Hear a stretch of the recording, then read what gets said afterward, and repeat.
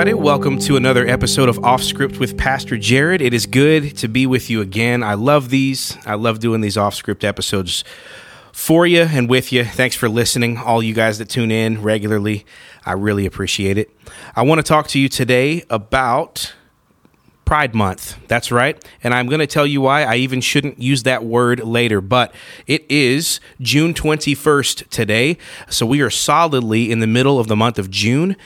And if you've been looking around at all, if you've been aware of what's been going on all around you with different companies and their branding and their logos and their slogans and different sort of remarks they're making, statements that they're making, you've noticed, I'm sure, a lot more rainbows than usual. You've noticed that there's been a lot more concentration on gay pride or things like that. And you've seen those letters, LGBTQIA2+. You've seen all of those popping up a lot more recently. The last few years, really, there's been an increase of this. But I want to talk to you today about that as Christians.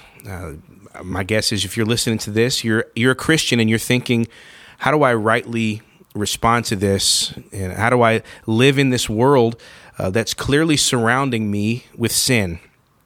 So I think you got to start there, okay? If we can't agree that this entire movement, what's called Pride Month, or this LGBTQ panoply of identities, is rooted in sexual sin, we really can't go any further than that. This whole discussion that I want to have is based upon the reality that there is a holy God who sets the standard for righteousness and sin and says what is and is not acceptable moral behavior to him, not to me, not to you, not even to our legal system or the Supreme Court, but before the eyes of God. That's what I'm talking about.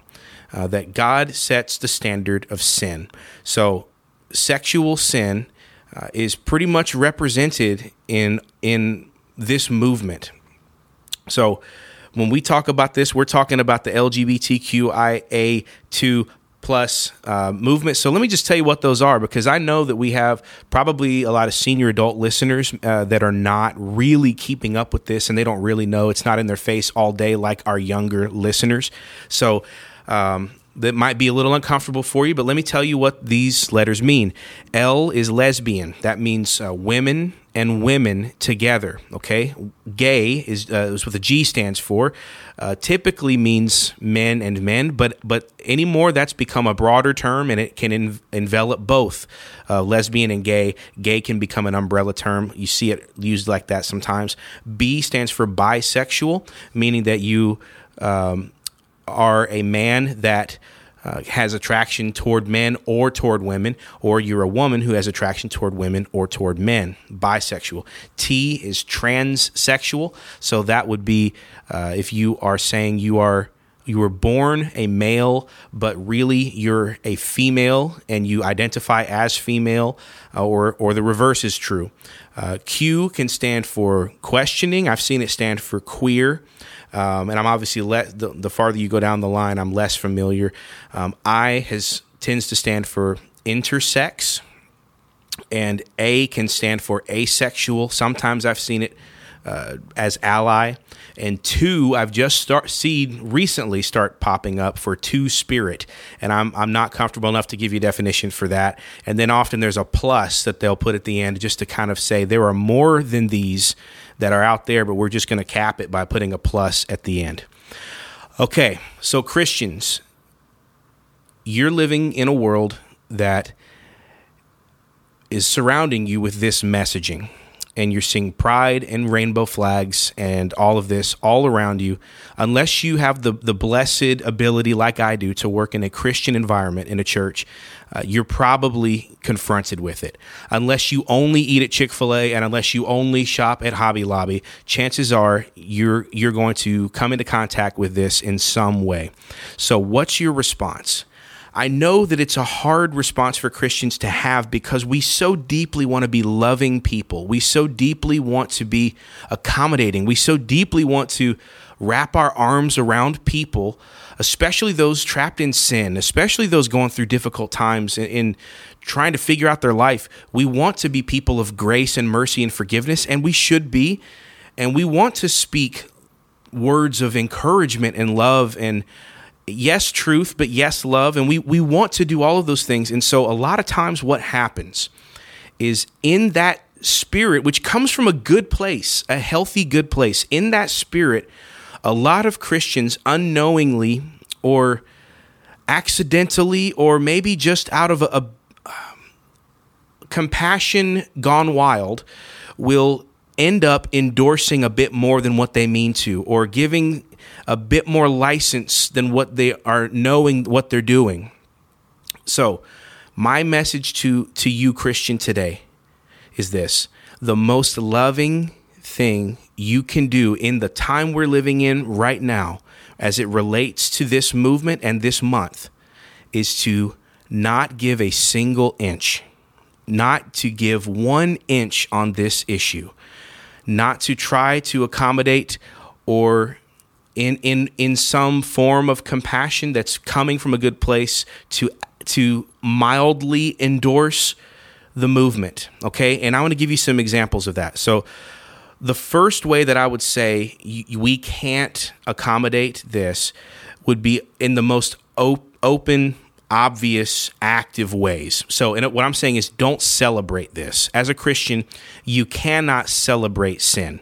So don't go to the Pride Parade. These first ones are going to be obvious. Don't show up at the Pride Parade. Don't take your kids to the drag queen show. Don't go yourself. Don't watch these things online. Don't put the rainbow filter on your social media profile and say, I am an ally. Don't share a post trying to be an ally to your friends. Don't put rainbow stickers on your stuff unless it clearly says, I love Noah and the flood. Don't buy special rainbow edition products that support these causes. I'll give you an example of this as it just crossed my mind. I was going to a Mod Pizza one time just to get one of those make your own pizza places. And I always, one of my little fixes is at the register, they sell these cakes that are like chocolate with filling in the middle. And I love them. They remind me of those old, hey, where's the cream filling, Hostess cakes. And so I get them at Mod, and they're really good. And for this, I think it was last year, this particular month of June, they were selling a rainbow edition of this cake, and it was multicolored and sprinkles, and it said all proceeds from this cake go to, and I forget the cause, but it was an LGBT cause. And so in that moment, I thought, no, I'm not going to buy this cake, even though I buy this cake every time I get a pizza, and I like this cake, and I go to this restaurant. I'm not going to do it. Something just clicked with me and said no. And that's just a small example, and I'm not the noble hero of that story. I'm just telling you that's one. You have to have those moments in your life where you say no. Don't say things that encourage the sin, even if your heart is to try to love people. We want to love people as Christians, but the way that we love them is not to say things that affirms the very sin that's hurting them. So that's the obvious open stuff, okay? I want to give you 3 additional ways that maybe you haven't thought of before. Maybe you have, but what I would call giving passive legitimacy. So everything I just said before was active. Don't show up to the Pride Parade and wave a rainbow flag. Okay, I don't think you were going to do that to begin with. Here's what I think there's most Christians are dealing with is, all right, what about the stuff that's not quite that far? All right, I just have 3. There's probably more. These were the 3 that I've seen most commonly dealt with by well-meaning Christians. All right. Number 1, and it's going to take some work, don't even refer to it as Pride Month. Okay? Don't even yield the definition. I didn't sign up for this to be Pride Month. I don't remember any kind of declaration, that I made that I'm going to agree to that this June, all of June is Pride Month. Really? All of it? You think of all the other holidays that are out there that get one day or, Black History Month gets February, and then all of a sudden, boom, like we're going to pretend it's the same thing. All of a sudden, June is Pride Month. No, it's not okay. I'm not going to call it that. I'm not going to go along and pretend like this is a real holiday. You can't just tell me one day that, August is pink fairy dust and unicorns month, because I don't agree that, and I'm not going to go along with it. So I would say Christians stop referring to June as Pride Month, because every time you do, you cement that you agree that this is a real thing, that you're going along with it, and you're giving legitimacy to the existence of a holiday month that's rooted in a sin. So we can't do that. I would say stop even calling it Pride Month. And that's going to be hard because it's in our language. But I would remind you, most battles for the culture, most battles for the mind or the philosophies of our day are waged first on the battlefield of language. What you agree to in your terms of language often end up creating fences and barriers for your behaviors later. So be very careful in what you call things. All right. So that's number one. Don't even refer to it as Pride Month. Number two, do not refer to LGBTQ or any of those letters as an identity or as a community or as an orientation. Okay? The second you say the LGBTQ community, you have just legitimized that it is a legitimate thing. Or if you say that that your sexual orientation is lesbian, or my orientation, or I identify as bisexual or transsexual. If you say that, then what you have done is just said that you can have a legitimate orientation or identity that is rooted in sin. So I don't even say that. And you're probably thinking, okay, well, what do you say, Pastor? How do you refer to it?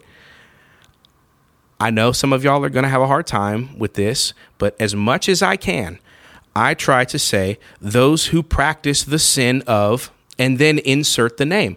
So if someone says I'm a lesbian, okay, I try my best not to say lesbian people or those who identify as lesbian or the lesbian community. I try not to say that, even though I will slip at times. I try not to say it. And what I will say is those who participate in lesbian sin, or those who participate in sexual sin that manifest in lesbianism.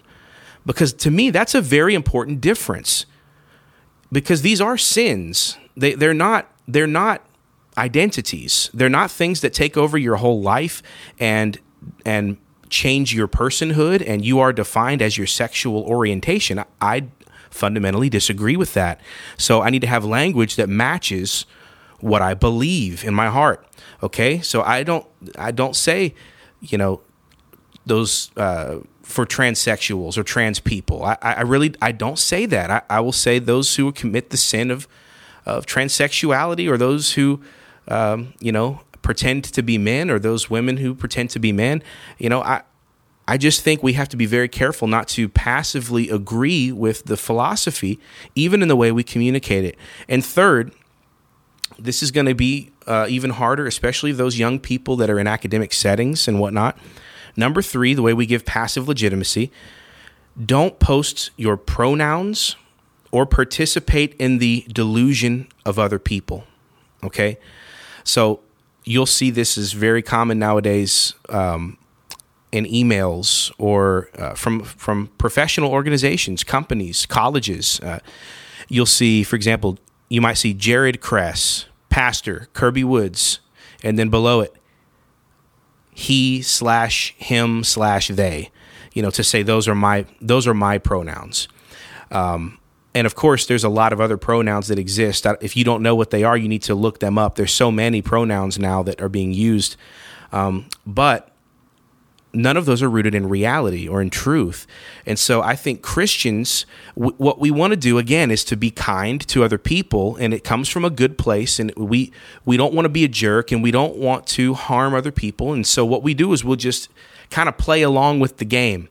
We know that Jared's a man. We know that Jared's pronouns are obviously going to be he and him. They always were. They always are. But maybe Jared wants to be nice to people and he says, hey, what? No skin off my nose. What do I care? I don't want to start any fights. I don't want any trouble. If that guy wants to think of himself as a lady, who do I care? That's what a lot of people think. And so they'll just play along and say, Jared Kress, he, him.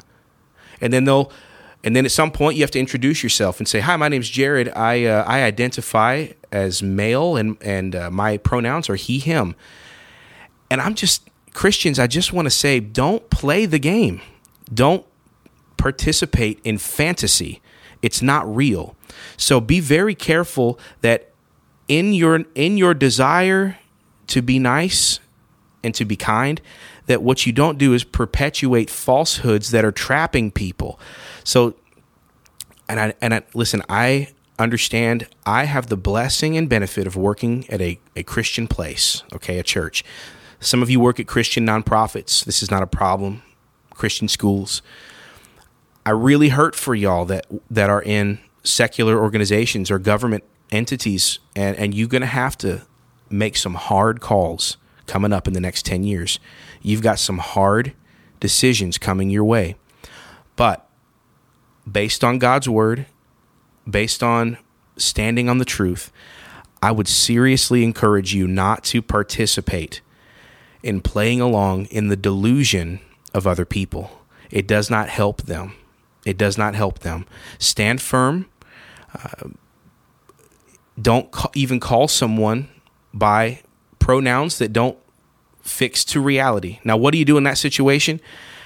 What I've done in the past, I'm not saying this is the perfect thing, but when someone has asked me to give a pronoun that clearly is against their gender, I will just ask for their name and call them by their name. And as laborious as that is, not to use pronouns, I will not participate in a false fantasy about someone. I don't think that honors God to just play along and pretend.